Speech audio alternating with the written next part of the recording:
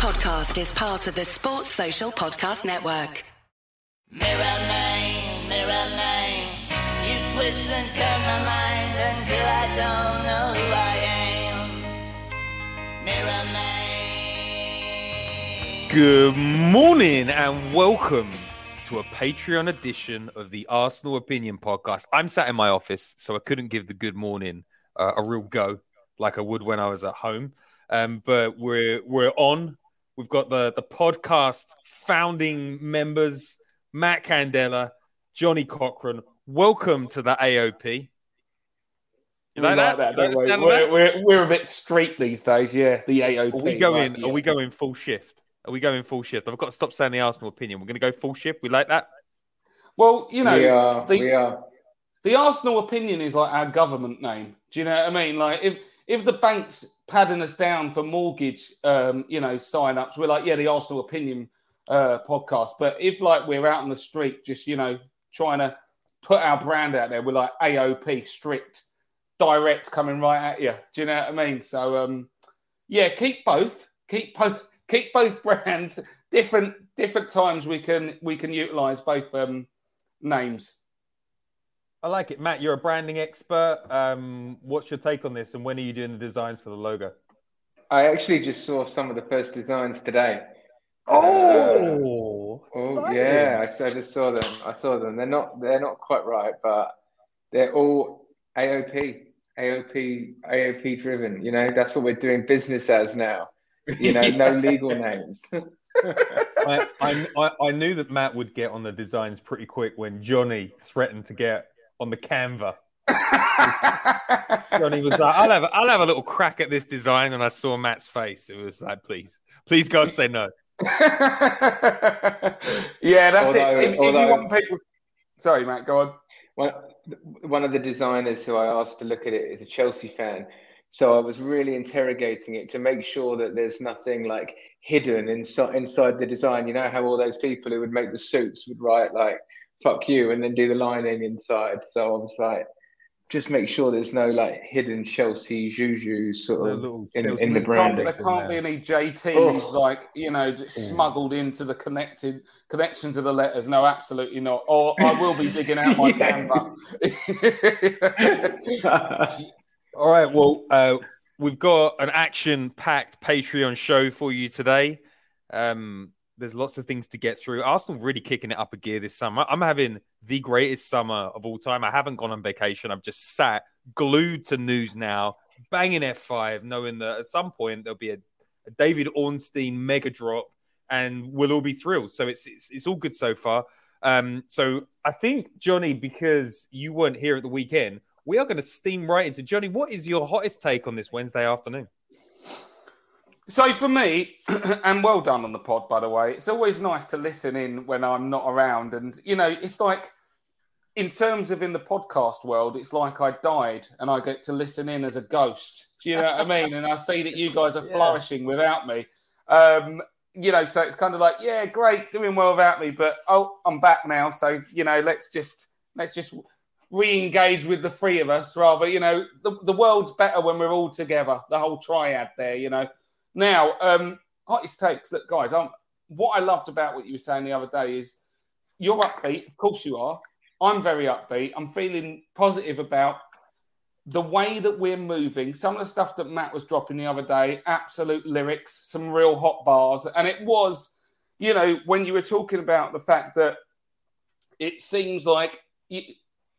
Let's talk about the fact that I was one of the most outspoken with what I said at the time was an appalling misjudgment in the January transfer window. We didn't sign. It could have got us over the line. I still think there's some merits in that. But ultimately, what you said, Matt, I'm in full agreement with. And that is that if we had known at the time that we were going to start going on, thuggish in the transfer window in the summer, I would have been a lot more at peace with what was going on in January, because it would have felt like there was an overall plan. I know Pete would say it, but we didn't have any assurances at that time that we were going to, go on like a bull in a china shop in summer. And so I'm sitting there in January going, it is so easy to have just brought in reinforcements and probably got us over the line. But if they, are going to start getting into a stage where they're going to commit to going after real quality signings, quality reinforcements that are going to drag the squad forward. Got to be honest with you, Pete. You have said this for a while that was the MO. They didn't want to, seemingly go after anyone who wasn't going to fit the full spec, if you like, for what we're looking for as a squad. And so much so that it's not just about getting us into top four. We're after players that are going to help us try and win the league. And when you're seeing us linked to players that we've had, obviously we're going to get into the players that we've already signed, but I'm almost as excited by the players that we're being linked to and are seriously after as much as the players that we have signed, because it is a real statement of intent. I'm extremely excited by the way that the club is moving, because finally we've put our big boy pants on and we're starting to throw our weight around. And I like that a lot. I don't support Arsenal, just so we win trophies every year. You can't support a football team expecting to win every year. But what I expect from my football team is to put their best foot forward every single year and to be trying to not just, make top four, all of this stuff, but over the course of time that it will take to be challenging for the biggest trophies around. That is the ethos of the club. That's the fabric of the club. We are a winning club and we need to return back to those, heady heights. Johnny, it feels so good to hear you talk with that much energy, passion, and sunshine in your voice. Matt Candela, I felt that you were a little bit sad at the weekend. When we were on that podcast, I was like, is Matt sad? I want to know how you're feeling today on this Wednesday. I know you've had a big week. You're pitching, you're making dollars, you're designing the AOP merch line. I know it's a stressful occasion, my friend, but tell us how you're feeling today. What's the hottest to take on this Wednesday afternoon for you? Oh, he's muted. Look, yeah, and I was just keeping the background clear for Johnny. But now, listen, I was so optimistic about this summer, and I still overall am optimistic, but the doubts are beginning to creep in, I've got to be honest. And the doubts are because I have so much scar tissue when it comes to Arsenal transfer windows. And everything that's going down with Raphinha, the delays on Lisandro are giving me the heebie-jeebies a little bit, to be honest. And maybe that's unfair, but it's, you try only signing Peter Cech in a window and see what it does to you over the years, So going in and bidding for players doesn't mean anything. It just doesn't. And a lot of the scar tissue that I have is that from that Higuain window, where the deal was done, it was close, it was reported, and we didn't get the deal done because we fucked around, essentially. And I'm just worried about the length of time it is between Romano and Ornstein saying we're close with Lisandro, with Raphinha, and then not getting those deals done. Because I know from running my business, there are some people who just don't like paying for things. They don't like paying for things. They like looking interested. They like poking around. They like asking all the right questions. But at the end of the day, they don't like putting their money on the table. And that's what one of Arsenal's problems has been over the years with Arsene Wenger. In later years, we come in, we offer lowball offers. And then someone else comes in and just takes all the prizes off the table. So what I'm really worried about is that that's happening a little bit. We've had these ones that are ongoing. Let's be honest, Fabio Vieira, good player for the future, really pleased. There wasn't much competition for that one. Gabriel Jesus, lots of competition, did really well to get him. But we have to get some of these deals over the line. We've been talking about them, and I worry that we've been too slow. And the thing about top players is you don't have the same time. When people get alerted that they are available, it's go time. And you've got to put a cost on your time to negotiate these deals. And if we're spending a load of time focusing on this and not on another deal, we could get screwed because if we're all focused on this one. So I need to see some of these deals. I need to see the dominoes falling in the next few days, because I don't want this to be an Arsenal-esque window. I don't want it to be a 40 million in one window. I want it to be the best window in 20 years. So cautiously optimistic. It's interesting listening to you talk there, Matt, because it's a little bit like the when you start dating someone that's been cheated on a few times. You're like, you're not going to cheat on me. You're not going to cheat on me, are you? That's how I feel listening to you. I'm a little bit calmer. I think you both have sat with me on enough podcasts to know that I'm usually a top button done up person today. There's a reason that this shirt button is undone, and people are like, "Wow, why are you so relaxed?" Because I'm relaxed about the summer. Arsenal are backing Mikel Arteta with massive money. There are good vibes at the training ground. The Raphinha thing, and I understand. Nobody thought that we were going to sign him, and we'll talk about him a little bit more in a minute. But Barcelona had agreed wages with him since February. So this really is an opportunistic move. And if it falls through, it falls through. But I think the key areas that we've got that we're going to focus on, and we will talk about this, I think the Lisandro deal, it could be massive for Arsenal. I don't know where the midfielder signing's going to come from. But I think getting midfield and left back sorted for me is kind of the most important thing. But overall, Arsenal are probably going to spend 180 to 200 million this summer. If Raphinha drops out, that doesn't mean that we're not going back in. There'll be a plan A, B, C, D at Arsenal, and they will make sure they're fully stocked going into the season. And then we'll probably try and shift out 60, 70 million pounds worth of talent, move some players out on loan. I mean, it's quite interesting watching Ainsley come back to training today. Hector Bellerin is at the ground. Balogun's probably going to go out on loan. But I think overall, the vibes at Arsenal are the manager was signed to a new deal because they believed in him. And the manager said he'd only sign a new deal if he was backed in the transfer window. And Arsenal are going all in on making the Premier League a priority. So I'm excited. I'm relaxed. I think that we're making interesting moves. The most important signing of the summer for me was the striker. That's through the door. Jesus getting his photographs sorted today. So that will be announced Friday or Saturday. And we're cash rich. And I think that ultimately the biggest hottest take is when you are playing for the top tier players, there's going to be competition. And there are always going to be bigger pigs at the trough. And we're kind of getting barged out of the way a little bit. So I do want to move on to where we talk first. Raphinha. Raphinha is one of the oddest curveball signings of the last decade for me.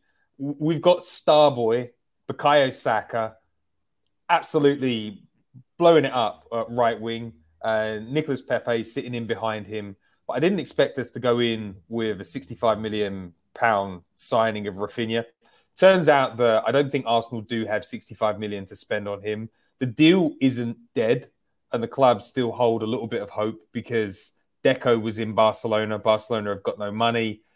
Chelsea might be using Raphinha to lower the price of Raheem Sterling, who's on massive wages at Manchester City. And Arsenal still think that they're in negotiations. Johnny, I wanted to talk to you.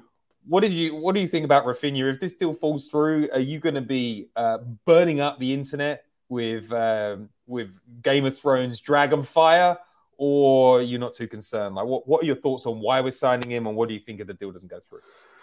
Yeah, so I'm kind of on the same page as you with this. Like, Raphinha for me was a bonus signing. It's interesting to me because it marks out our intent and it gives me encouragement that we are, interested in players. And like you said, the key word, opportunistic. If someone is available and we think that they could be useful for us, we'll get in and start nosing around, and that's good. But ultimately, it just kind of feels like a signing that, don't get me wrong, I would not turn him down if he comes through the door. I'd be quite happy to see him there. But if we don't get him, he's the one I care the least about not getting. I think there are other options available. I think that you're talking about reinforcing in an area that is the strongest on our team, I'd say. Well, probably centre-backs now. But, at the end of the day, Emile Smith-Rowe's not shit. He's still around. Martinelli. All of these guys are trying to get game time. We know we're trying to replace Nicolas Pepe, but I think you don't have to spend 65 million to replace him. Raphinha, I think, is a decent player, and there's a good chance he could blow big. But it hasn't happened up to now. Let's be clear about that. I don't think we're talking about a guy who's world class by any stretch. 65 million is not a joke amount of money. It's a serious chunk out of whatever we're going to spend. And to echo what you were saying, without a shadow of a doubt, the reason why I'm more settled and optimistic now is because Gabby Jesus is over the line. The fact is, I don't care anywhere near as much about Raphinha coming through the door as the fact that we needed a striker, massively needed a striker. When we were on this podcast a few weeks ago, Pete, and you were saying I was, sounded a bit glum, it's because we didn't actually have a striker at the club. We had Balogun, who was out on loan. And Nketiah hadn't signed at that point. And Jesus, it was just speculation at that point. Yeah. Exactly. At this point, we've now tied Eddie down, whether you back that idea or not. The fact is, he's here, and it's a feasible, it's more than feasible backup option in terms of striker. And Gabriel Jesus, I know some people will still have question marks, but I don't completely get it. The guy's, of course, he's not been a guy scoring 20 goals a year for like 5 seasons. We get that. But he's been playing at a premium club in the world. He plays a fair number of games, has been contributing to all of the trophies that they've won. We know he can perform when the lights shine the brightest. So I'm happy with the pedigree of player that we are identifying and signing. And here's giving Arteta a bit of credit. I know I'm not known for doing it on the pod all the time. Some people accuse me of it anyway. But this is genuinely one of the players, Gabriel Jesus, where I think that Arteta's relationship with the player was completely instrumental to him coming to the club. There were other clubs interested. That's how you know that he's a good player. There were other clubs going, hey, if we can get him, 45 million. Like, we got a darling deal because Arteta used to be at City. Gabriel Jesus has come because he's worked with Arteta in the past. And the other thing is, just to go back to the Raphinha situation, we're also benefiting from the relationships that Edu has built up. And I don't think we'd even have a chance with Raphinha if it wasn't for Edu. But you see when Jesus turned up at the training ground, Edu's there, slapping high fives, inviting him to his barbecue. Do you know what I mean? Let's go. Got Brahmas on the go. So he's working at Brazilian relationships. And I think if we do get Raphinha, it will be absolutely instrumental to it. The only thing I would push back a little bit with you when you were saying about Deco going to Barcelona, we can't forget, but Deco played at Chelsea as well. He knows the club. And I think that everything that, I'm hearing is that it's Barcelona first and Chelsea second in terms of preferences.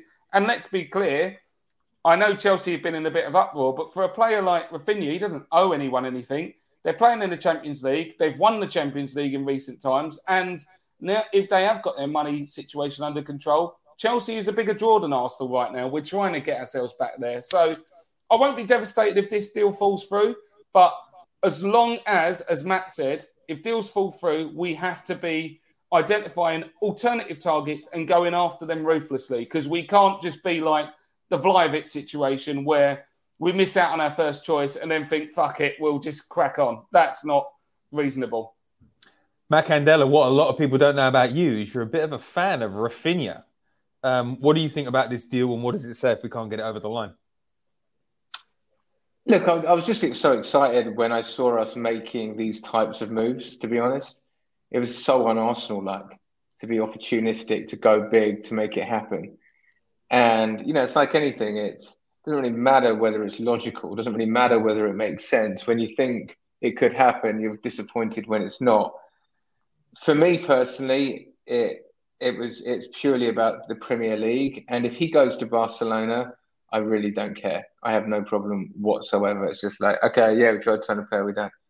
Going to Chelsea, in my opinion, would sting, because the reality of our situation is that they're a direct competitor for third place, fourth place. And I think that the 15 goals that he could potentially get, 10 to 15 Premier League goals that he could get next season in a top team, would be the difference between which of those clubs finish higher than the other. And so that's the way I look at it, and just think, you've just got to take these opportunities. And, good teams they really make their moves on opposition when their oppositions are weak, you know. And Chelsea, forget about everything.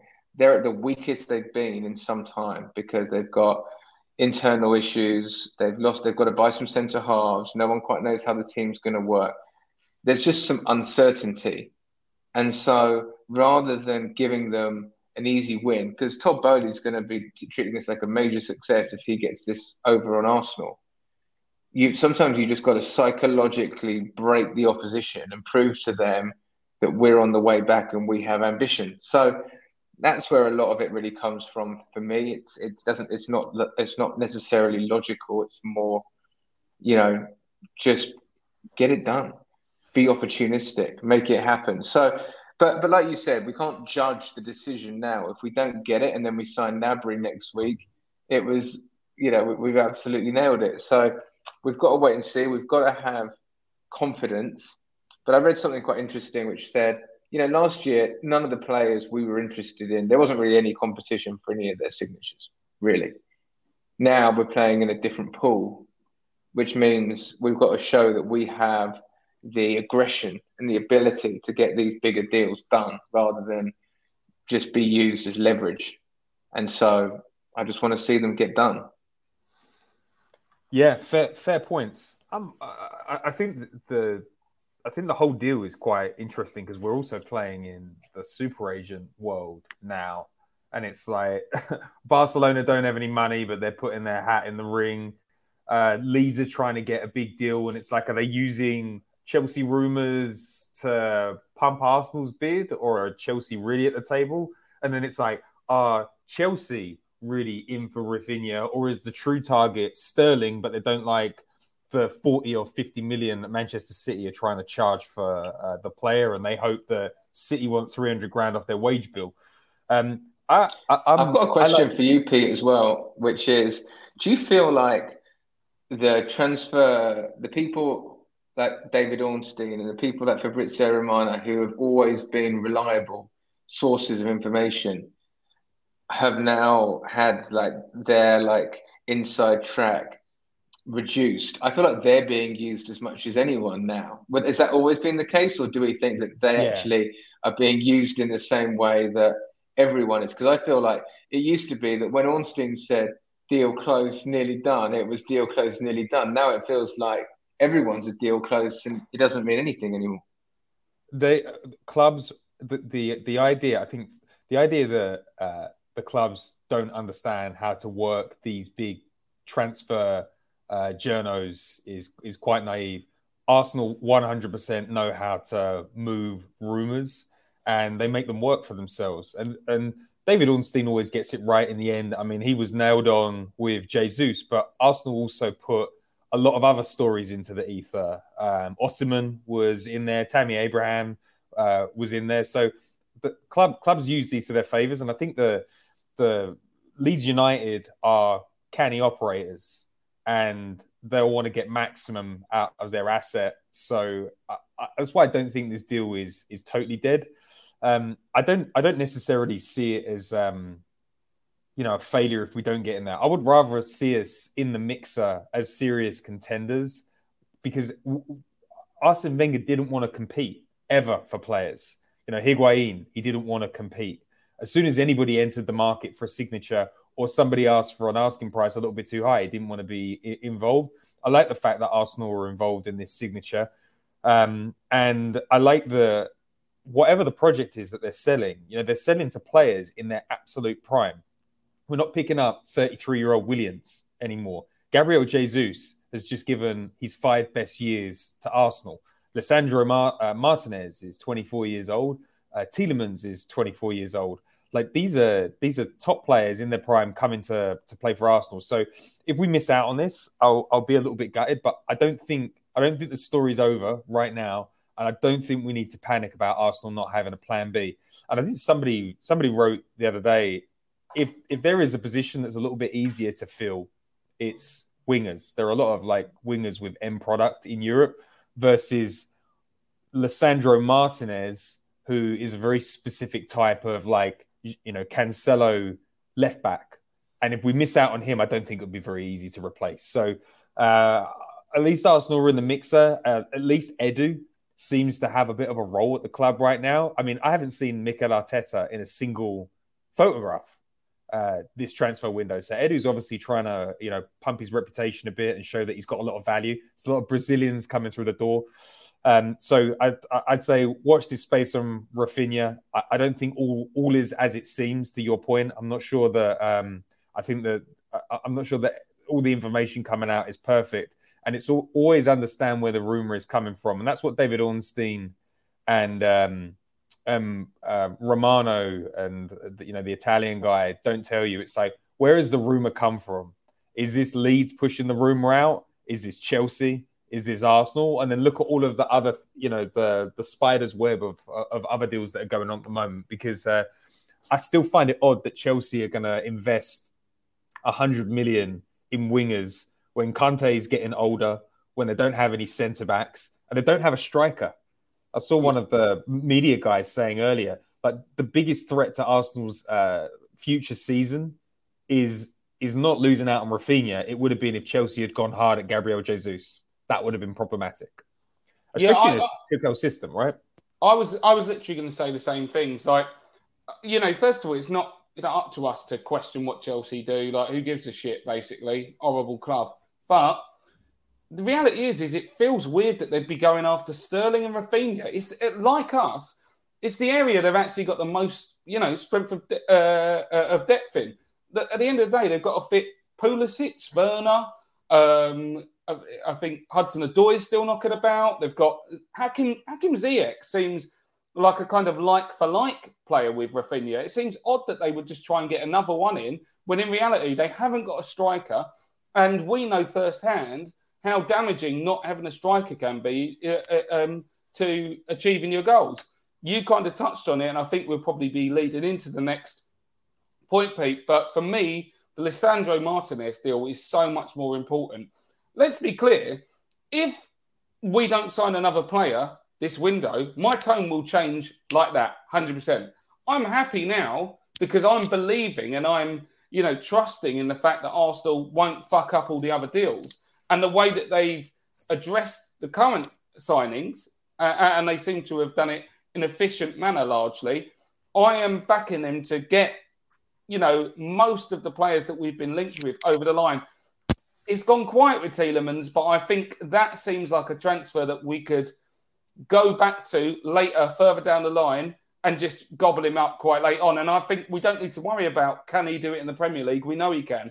So if you're telling me right now, if Tielemans is coming in, but more important, Lisandro Martinez, who I believe is not just like a squad player, this guy would be coming in and either being told you're going to be starting or you're certainly going to be, competing for starting. And he may well be our first choice left back 10 games into the season.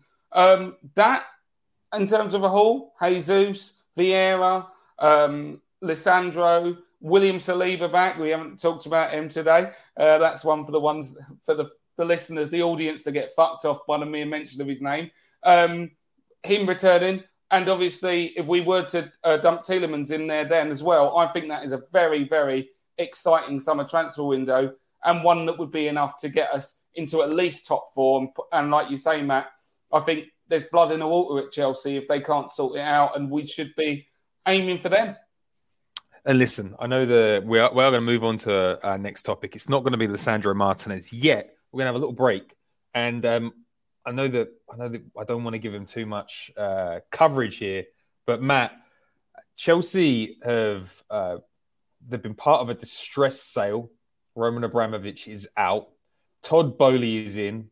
They've got a board of directors, which I think is 5 or 6 people that don't have a lot of sporting experience. Todd Boehly is a baseball guy, and he has sacked Marina, who has looked after the day-to-day running of Chelsea for a long time. She's been very successful, has her ups and downs, but largely I think if she joined Arsenal, we'd be pretty happy. And Todd Boehly has made himself the technical director. The Athletic keep on writing about his approach being very American. He's suggesting trades himself with next to no experience in football. The makeup of the summer so far looks a little bit odd. Matt, do you think Chelsea are going to feel the impact of Todd Bowley this season, or is he going to be able to take his baseball values into the Premier League and take it by storm next year? What do you think? Yeah, I mean, I was obviously hoping that he takes as much on his own shoulders and does as much of the transfer dealings himself. My dream signing for Chelsea is Neymar.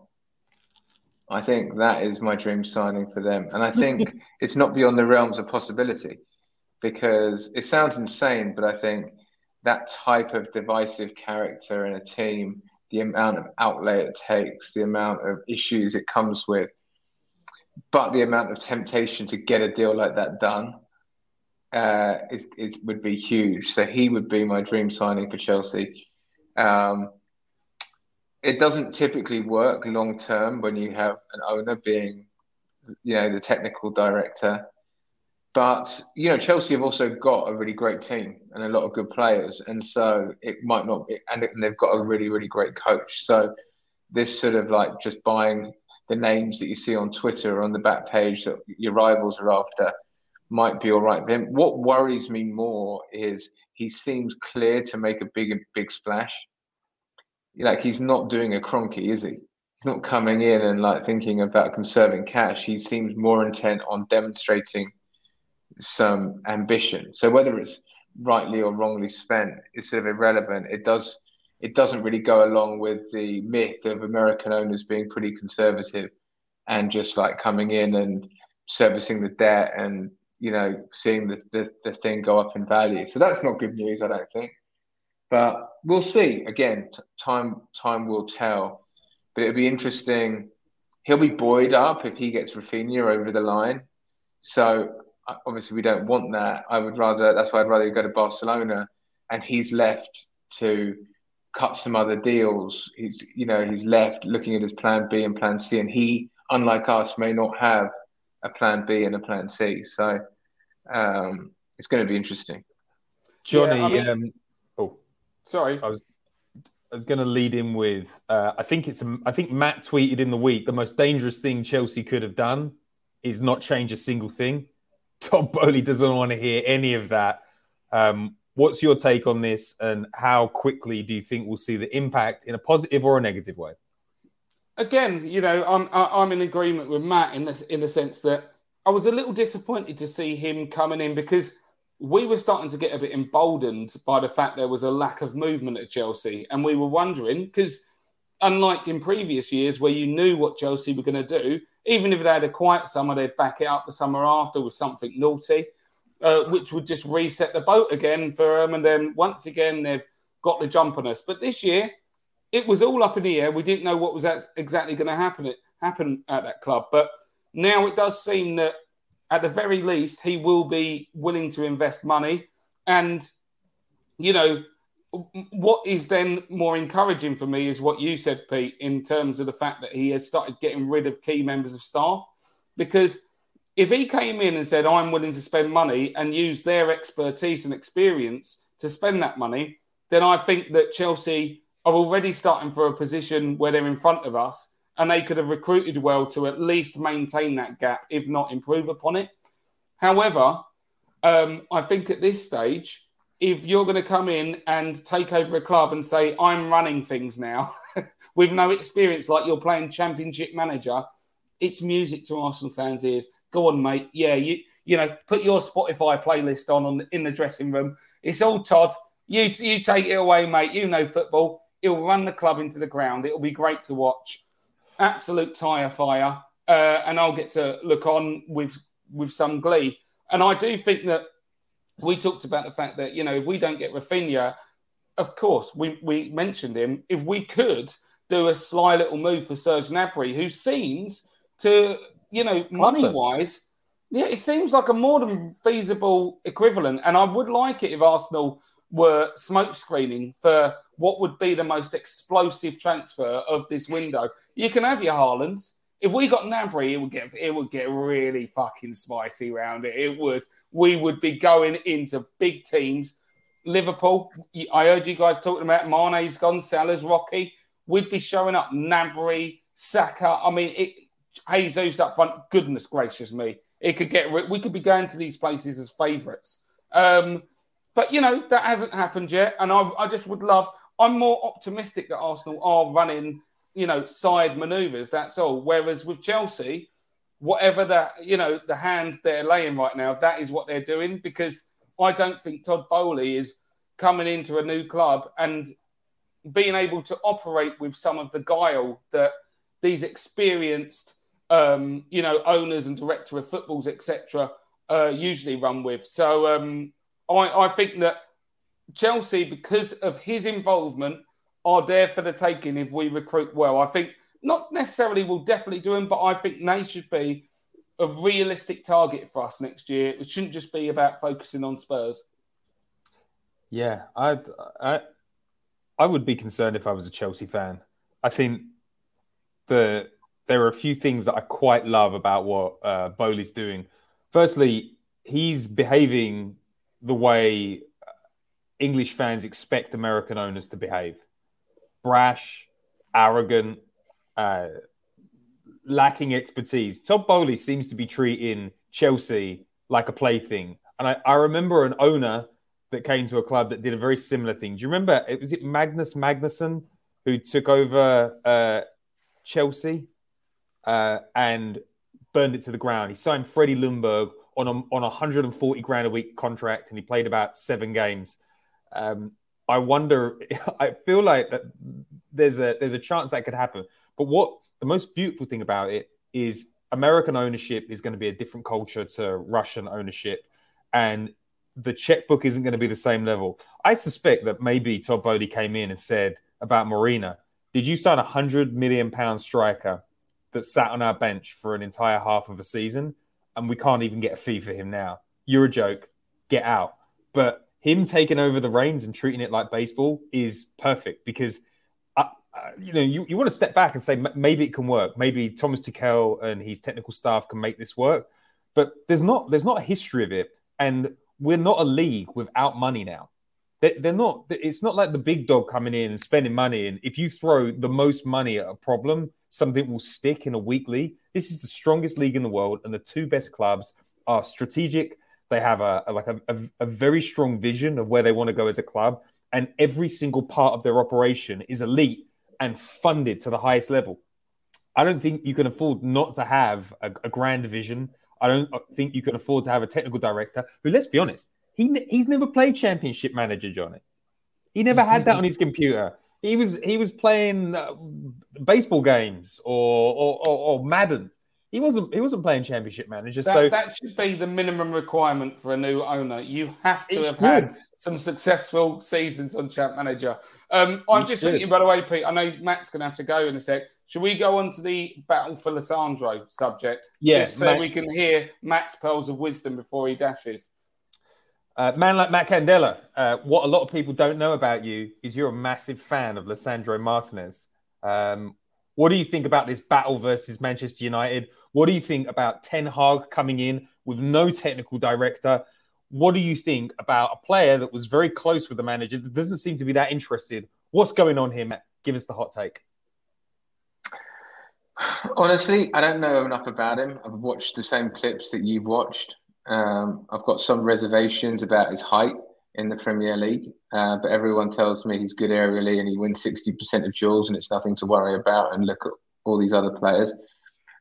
I think it's easy to say that. I think Premier League is Premier League. It's like different gravy when it comes to what you need to succeed. But I want to make it happen because it seems like an ambitious move. We're buying him from a good club. He seems to be very good at ball progression, and I trust the vision of Arsenal. So all of those things make me want to go. I actually feel somewhat relieved that United are in for him, because when your old coach doesn't want to take you with him, you do ask some more questions. And it was interesting just doing a bit of reading about that and seeing that he wasn't always a regular in the Ajax team under the now United coach. He didn't fancy him for a bit, and it was only when I think Daley Blind was out that he came in and those sorts of things. So I think it's a good thing that United are in for him, because I think it shows that the person who knows him best, i.e. his former coach, really rates him and thinks he can do a job in the Premier League and would be very dependent on him. So that's all good. Again, get the fucking deal done. Get it done. We've just been pussyfooting around. We know it's not going to be 30 million. And I know that there's a process of negotiation, but now the interest is hotting up. Get it done, because soon enough there'll be someone else in there. If Chelsea don't get Raphinha, they'll be in for Lisandro. They probably are in for Lisandro. They need centre halves. So everyone is going for these players, and speed of execution is more important than counting the last dollar, because these are young players. They have sell-on value if things don't work out, hopefully. And we need to get it done. So get the deal done. Matt, great seeing you, mate. Take care. Take care. So it's just me and you now. We can slag off Matt's opinions. Yeah, absolutely. Been waiting for that. What does he know about deals? Exactly. Has he had a successful Championship manager season? We don't even know, Pete. Probably not. Yeah. Me, I had a struggling West Ham team, right? I signed David Johnson from Ipswich and I got relegated. This wasn't a positive story, okay? It wasn't a nice ending. I'm just telling you. It's tough out there, and I ended up getting sacked. So, but the good thing about Champ Manager is you can start again. You know what I mean? You can cheat by coding. Exactly, and I did. And there was times where I got into the coding and said, "Oh, my West Ham season, we've got loads of money," that kind of thing. But you feel dirty afterwards. I would not feel dirty if we signed Lisandro Martinez.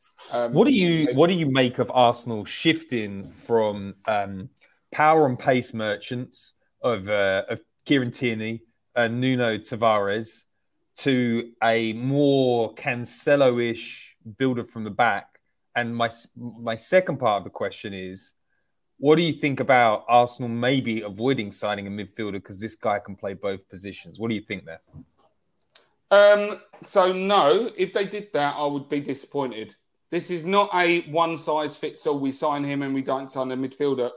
As far as I'm concerned, at this stage, unless you're going to catch me with some, something out of the blue. I mean, we don't really know what the other thing is. We don't know how they're going to integrate Vieira, what position they're looking for him to play in. Because from what I can see, he can play wide, but he could also play in that number 8 role, if you like. And that is a potential position that they might be looking for him. But the fact is he looks like a scrawny teenager straight out of PE. This really small, though.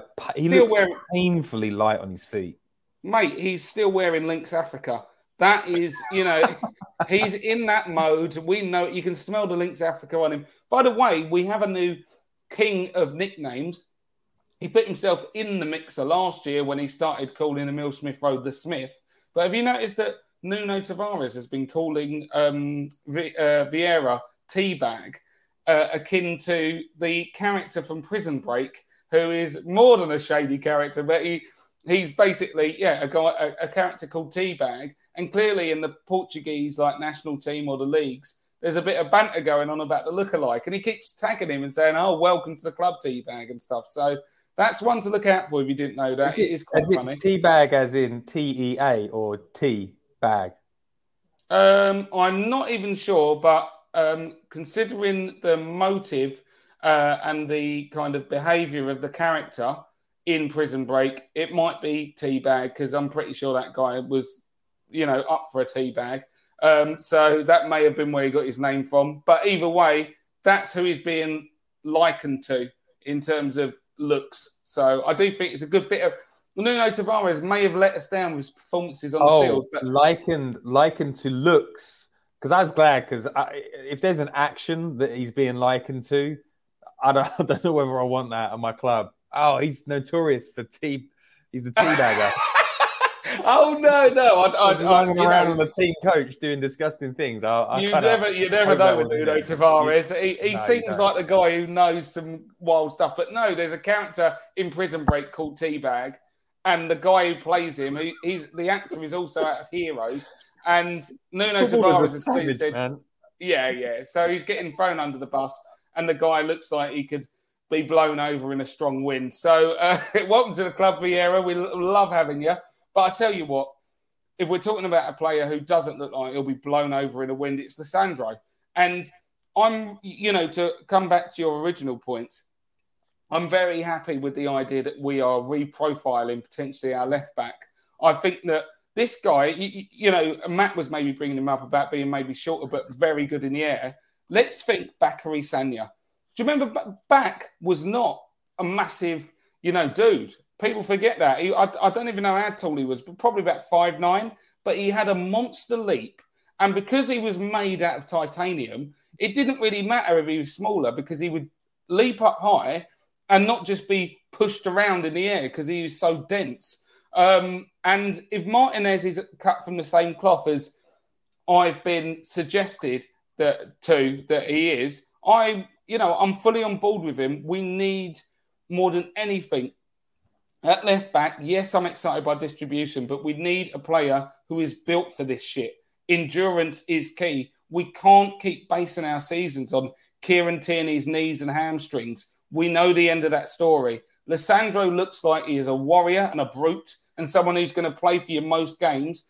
And he's also got the finesse as well to be able to pick accurate passes and help spring us on the break. So, yeah, Lisandro is a player if we sign him, I'll be delighted. As Matt said, it's great that United are in terms of a glowing endorsement that your ex-manager's there. But because of that, we have to get going on this one. The only thing that unsettles me is when people say that Arsenal are prioritising Raphinha, when for me, this should be the biggest priority. If they weren't, on red alert before, they should be now. There are other clubs there.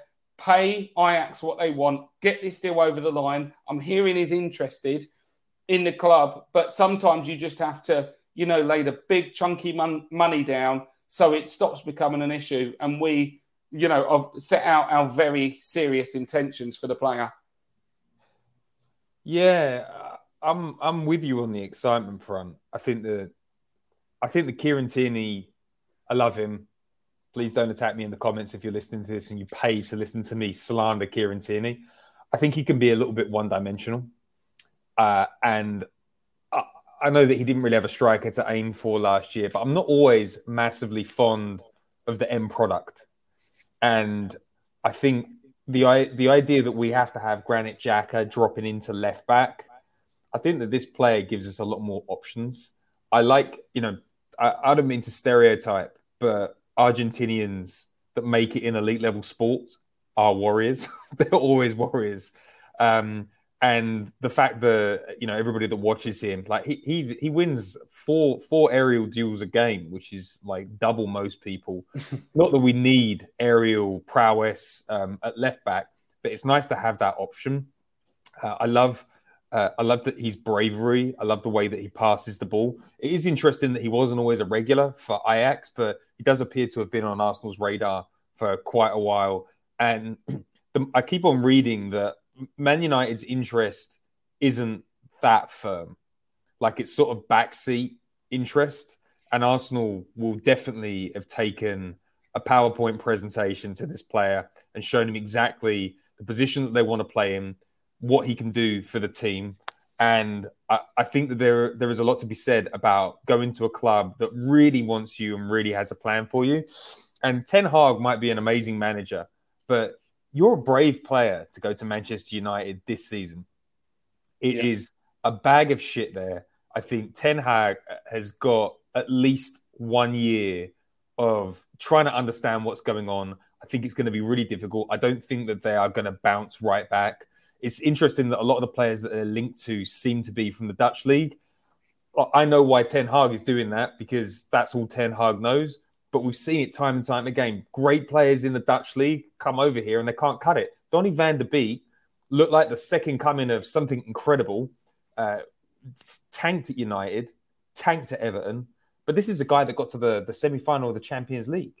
Just can't cut it. So I think that Ten Hag is the showpiece manager of the transfer window in the same way that Varane was the showpiece centre-back of the last transfer window. So I'm quite excited about Martinez coming to Arsenal. I think there'll be a very specific plan, and I hope he knows that he'll get coached really well.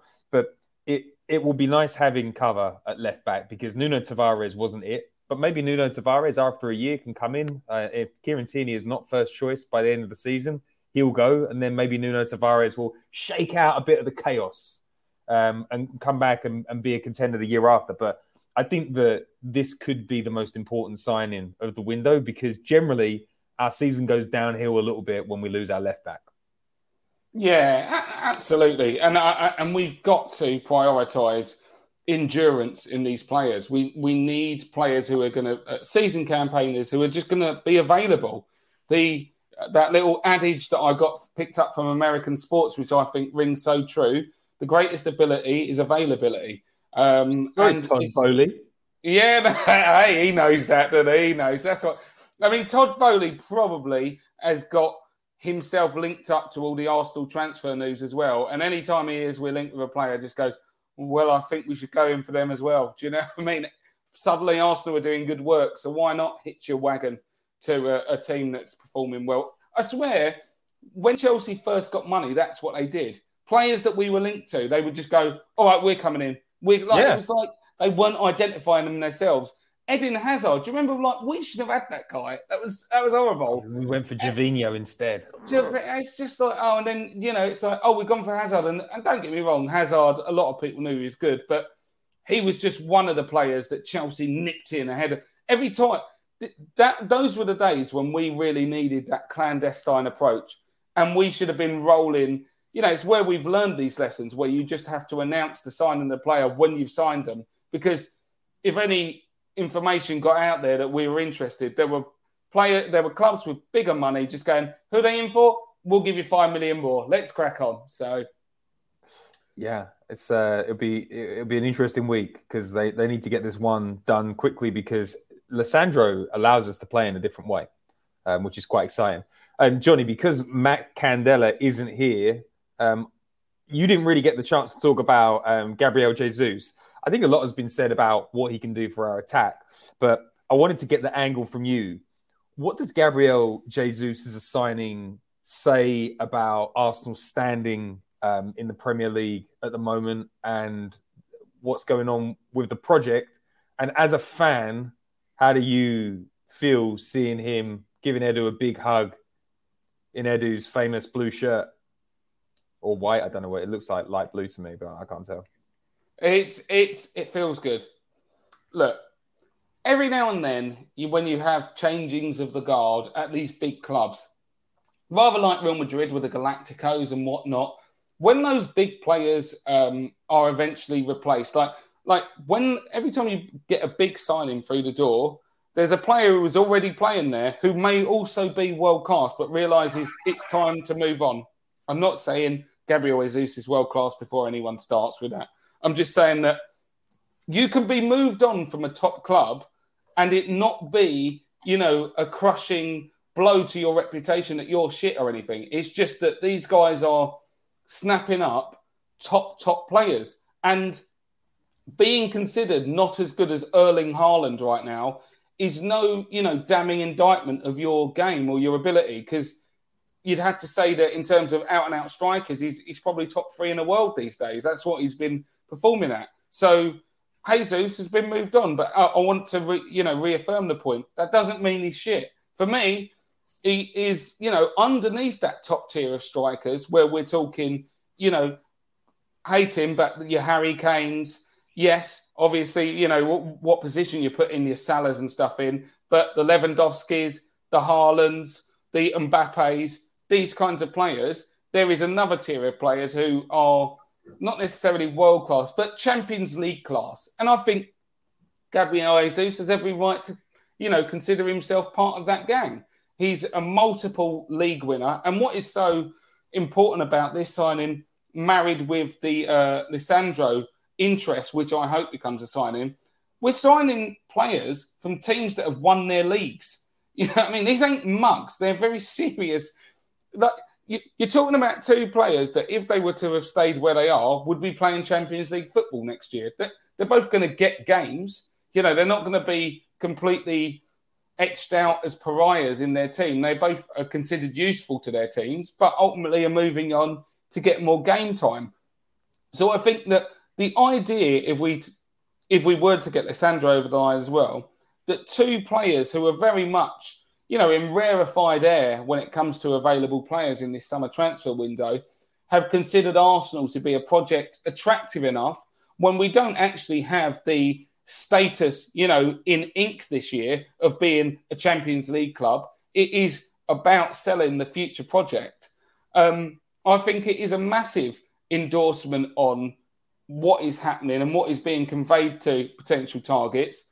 And overall, that our standing and our stock is starting to bounce back a little bit.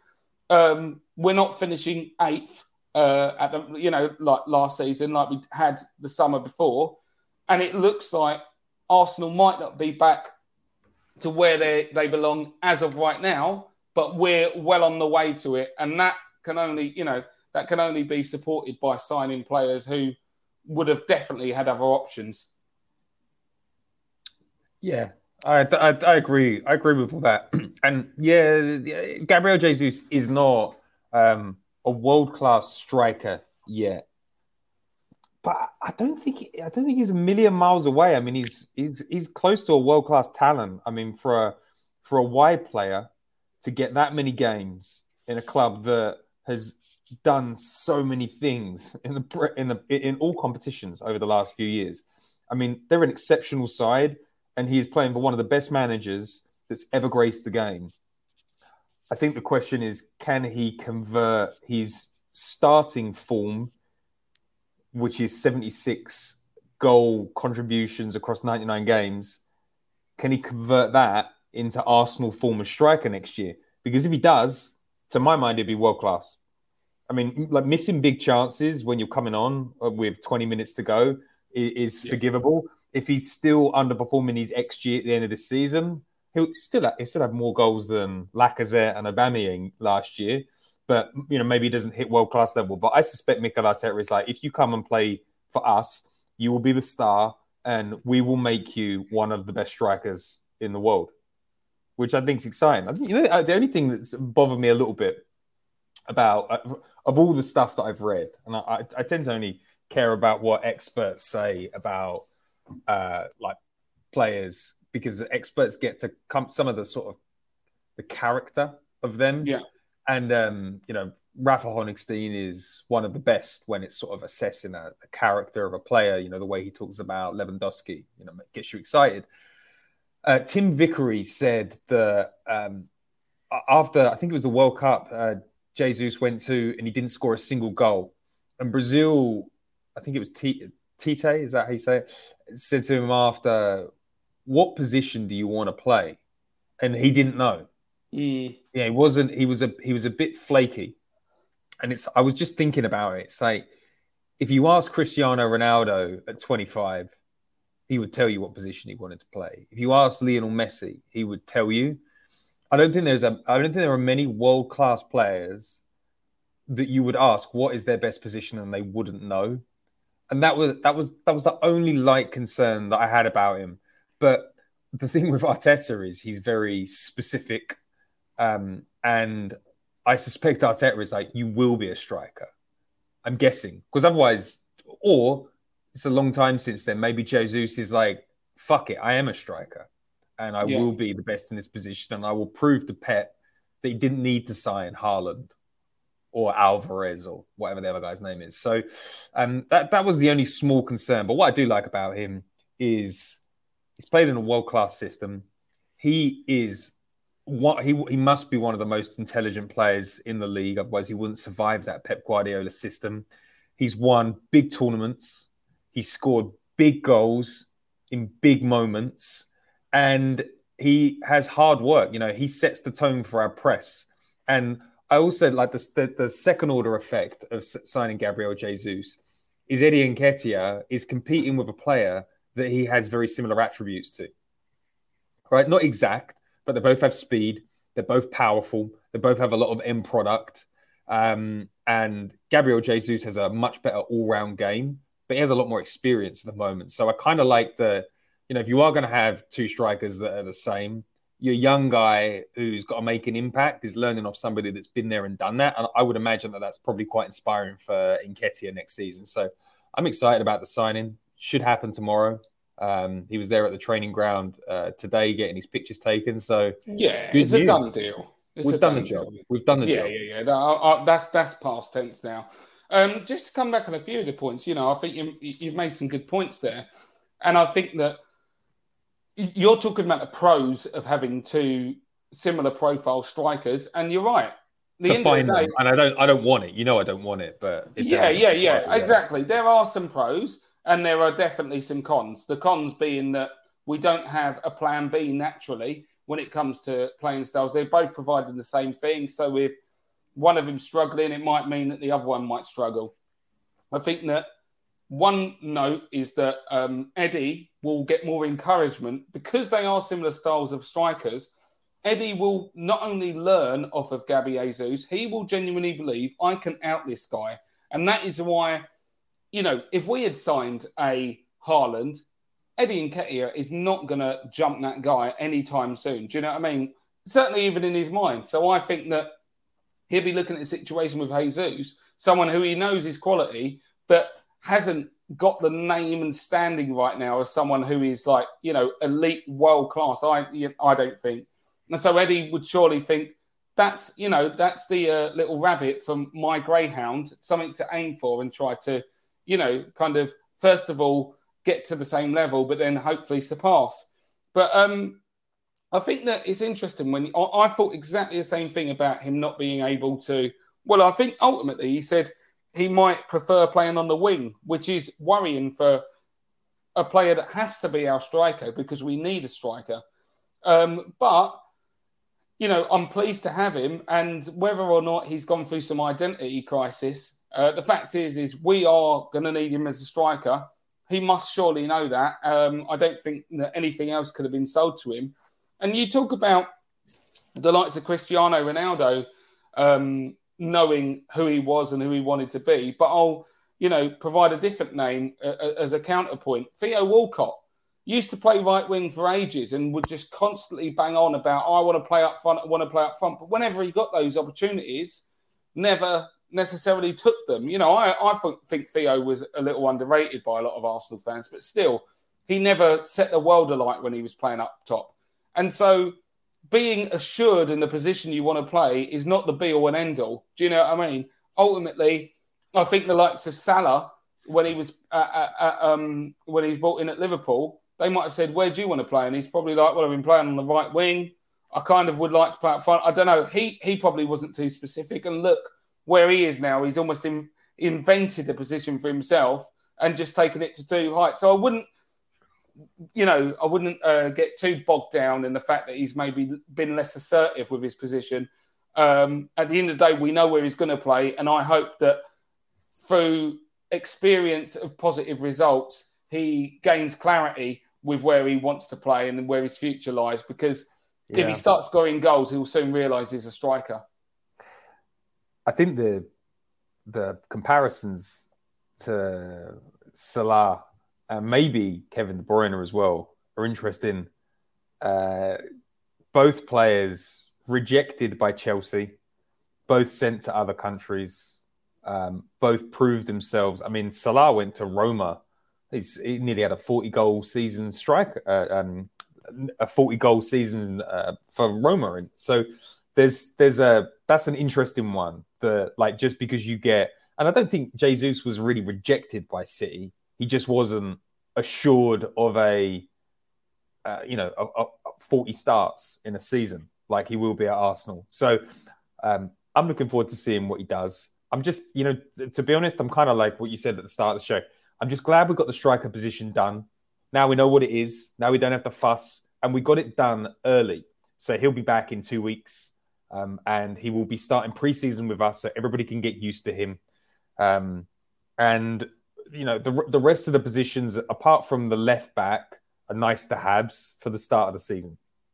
So, yeah, fair play to Edu, who's obviously been key to a lot of these deals as well. I mean, Arteta with Jesus, but also, Edu will have had experience with him from the Brazil setup. So exciting there. All right, Johnny, we're hitting an hour and 4 minutes. I wanted to talk, finally. I'm going to call this section No Excuses, Part 2.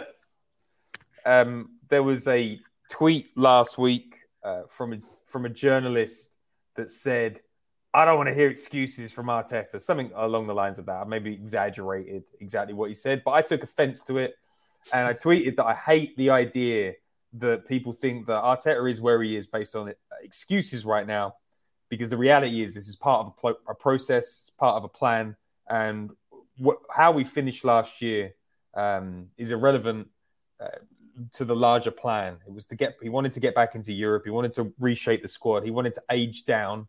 And when you look at things as if you're going into next season with a no excuses mindset, you're considering failure already, rather than the mindset should be, how fucking exciting is this? We've got all these new players. It's going to be a good one. So I don't like the excuses merchants. There are, I think teenagers get very hooked into this standards thing. It's like, mate, you're 14 years old. What are you talking about when it comes to standards? And it's also a lot of people that don't have standards in their own personal life championing them online. And it's true. Like you see some of the worst standard merchants on YouTube. You're like, mate, what the fuck do you do? What have you ever done that hit any sort of world-class standard? And you're banging the table for standards. Well, let's not alienate all the people behind you, please. all of the standard merchants out there going, right, okay, here's some strongly worded riposte to this pod. I don't know. I know where you're going. That was a lovely lead in terms of your position. I'm coming from a different angle. So I heard what you said on the pod with Matt, and don't get me wrong. I get where you're coming from with it, but for me, when I was listening, I thought it comes down to a philosophical quandary when it comes to your Arsenal fandom, like one's Arsenal fandom, I should say. It's individual to that person. Now, it's not so much no excuses. That may not be the best way of putting it. But in general, I think the key word here is about accountability. And what I expect from the club, as I said at the start of the pod, is to be putting our best foot forward to try to achieve, success, which is winning. We've won in the past. We should be aiming to win again. Now, I feel like the way that you were phrasing it before, it was a case of if anyone suggests that there should be some accountability this year, it means that we're somehow got 1 foot out of the camp right now. And I'm in full agreement with you in the fact that the vibe around the club, excuse me, is better than it's been for a long time. Fans largely are united and fans are feeling optimistic. And I get your kind of, your anxiety about returning to dark days where the fans are divided and no one's excited. I get that. But overall, I think that there are a number of people who've remained sceptical about Arteta during his tenure. And I think that now we are all starting to soften and to start to appreciate the way that we're moving. But along that line, I have to say that I want to see, check marks to be met. And if you told me when Arteta took over in his first took over from Emery, that we, where do I need us to be? Then I'm saying Champions League by this year. And at this point, I think we are at a more no excuses end of proceedings because he's had more than enough opportunity to get his players through the door. But what I mean is, and what I want to be clear is, I think he can do it. But I don't think we can make excuses for people when they don't get it done repeatedly. I am as encouraged with the direction the club is moving. Outside of Arteta, it seems like the way that we're identifying players, the way that we're, connecting with fans, re-embracing the Arsenal culture, the way. So what I wanted from the club was to be moving in the right direction, separate to whatever manager we had in there. We talked long in the past about getting a setup at the club where any manager, like good manager, could come in there and plug in and play and do well, rather than it being, contingent on one particular manager. So I think that Arteta can achieve the goals, but at this stage, I think it's quite reasonable for people to be saying it's Champions League time, and I think we can do it. The club are backing him fully. So let's focus on that word, accountability. He's had more than enough time to learn the job. I think the players are bought in. He's going to have some top players, top additions. We were a game away from getting there last year. It's going to be more difficult with the inclusion of Europa League football. But, I think we've got every reason to set that goal now as a realistic goal. Go out and get it done. No excuses. See, so a few things to unpack on that. Somebody was chatting to me on Twitter the other day, and they were like, "We need accountability," and I'm like, "Yeah, but what does accountability mean specifically? Like, and what does no excuses mean as well? It's like there's no context there. You don't end a season and just be like, I don't care what went on. I don't care if you got to 3 cup finals. I don't care if you missed out on the final game of the season to a corrupt referee. It's like there's no, I don't care if are we gonna sack someone if we get 79 points next season and it's the highest tally for top 4 ever. It's like you can say no excuses, but what you're essentially saying is there is no context in the world anything other than top 4. So it's like, I would prefer to start off and say, here are the expectations. Here's where we want to hit this season. I think my expectations for next season, I would love to have a run at top 3. I think I would love to have a run at top 3. My short-term goals are, you got to really own. If we want to be serious about top 3 next season, August cannot start with 2 defeats. Yeah, you gotta take advantage of those first 5 games, and like we've got our players in early. Everybody knows how to play with each other. Everybody's got a year's worth of experience under their belt. I don't think we could get a better opportunity. And if you head into October in the top 3, you're like, who knows where the season could go?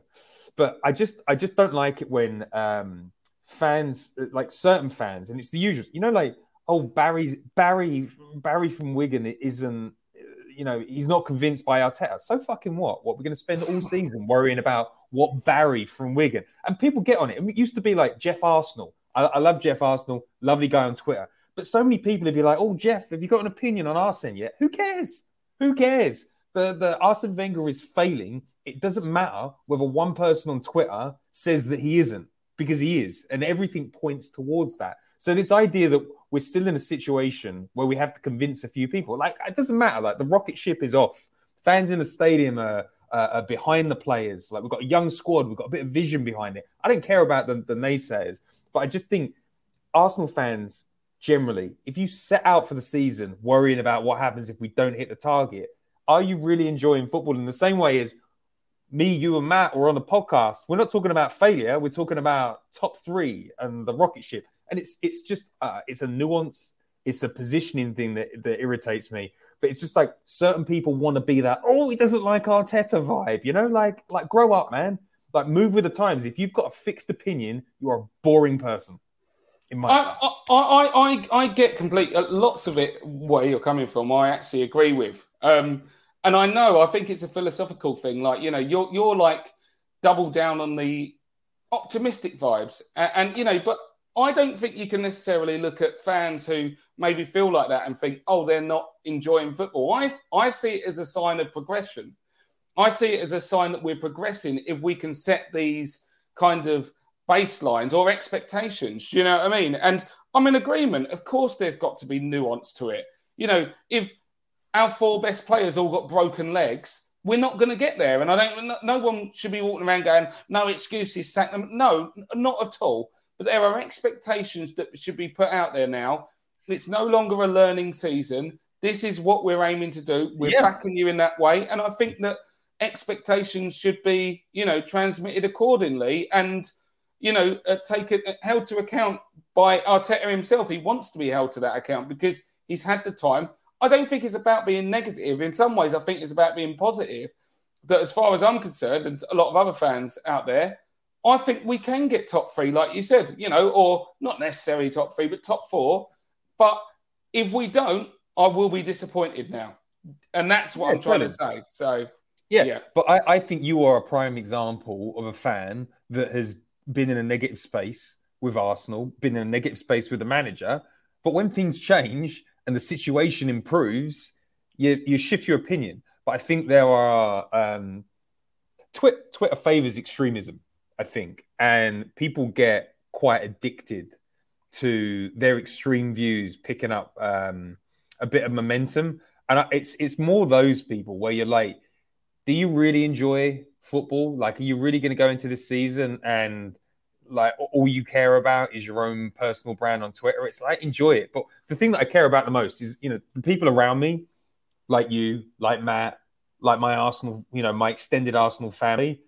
I think everybody's excited. And what I love about what's happened at Arsenal is I think somebody wrote along the, it's good to feel disappointed at the end of a season, right? Because it means that there was an expectation that you could do something.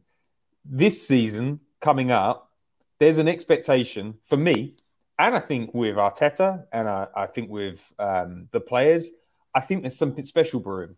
And we're not going to challenge for the league this season, but I tell you, if we get next season right and we add goals and our defenders get a little bit better and we learn to deal with adversity and we rotate the squad and the players, man up a little bit, like don't let the situation get on top of you. Don't be boys.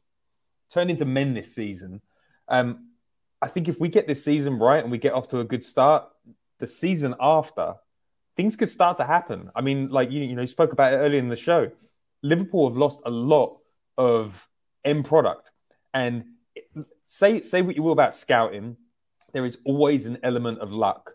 This young kid, Vieira, that we've signed, he could be incredible, or he just could not like the league. He could be a Reyes. He looks like a Reyes. He looks very small and slight, and he might, like, if you're a I don't know, like a Watford player next season, you're going to kick the shit out of him.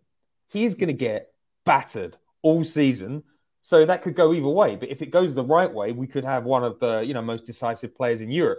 Liverpool have got to add 70 goal contributions this window. Darwin Núñez, there's no guarantees there. He's come from a Portuguese league. Could be good, probably will be good. But is he going to be? Is he going to be 70 goal contributions worth of good in his first season? I don't know. Luis Diaz, top player, but where was he in the Champions League final? Wasn't there. So I think that if we get this season right, the next season we could be challenging for the Premier League. I mean, a lot of luck involved, but I like the direction that we're going in, and I like that Arsenal fans are starting to feel something for their club again. Because I tell you, under Unai Emery, I was dead. Cut me open, and it's a bit of coal that drops out. It's a bit of coal and dry residue of tears that I've collected over the years. Now I'm going into Saturdays. I'm waking up at 6 o'clock in the morning, and I am buzzing for Arsenal. And when we lose, it ruins me all week. I swear, Johnny, there were 6 or 7 years where we'd lose, and I'd just be like, "This is fucking art. This is Arsenal. This is what we do. We disappoint." Don't feel that anymore. Yeah, there was apathy in droves at one point. That was a lovely pod, Pete. That was great. That was a lovely pod, and we've gone quite late, so I appreciate it. Sorry, I forget the window. Your window was bright when we came on, so I'm assuming it's 3 o'clock where you are, and it's definitely not. So I appreciate you staying on late. Johnny, where can people find you? And can they go to BBC iPlayer and check out you in some sort of comedy show? Yeah, you can. Avoidance, the new Ramesh Ranganathan sitcom. I have a small part, little cameo, but, I'm sure the AOP audience will like it and go, "I know that bloke. He's off something else." Yeah, he chats a lot of shit about Arsenal, but yeah, you can watch it. Episode 3, I'm in. I'm like a dodgy estate agent. Couldn't you believe it? Could you believe someone with my suit jacket? Yeah. Proper Primark stuff as well. Like, it looked like, I was a bit of a shady estate agent. So check it out. As always, you can find me at Johnny Cochran on my socials. Come chat to me about Arsenal and whatnot. And as always, sign up to our Patreon if you haven't. Well, everyone on this would have signed up to our Patreon because you're listening to a Patreon. This one will go into YouTube. This one will go into YouTube. Some point. There we go. At some point. All right, Johnny, I appreciate you. And if you are on the Patreon and this is your first one, make sure you check out Johnny's Top 25. Some very contentious content on there. A fantastic watch or listen. And if you listen to the podcast and you are on iTunes, make sure you give us a 5-star rating because we love those. Okay, on that note, I'll say ciao for now, and we will see you this Sunday for an update on where we are with transfers. And I think we're going to be joined by the Highbury squad. Sophie's coming on the podcast. It's going to be a good one. Ciao for now.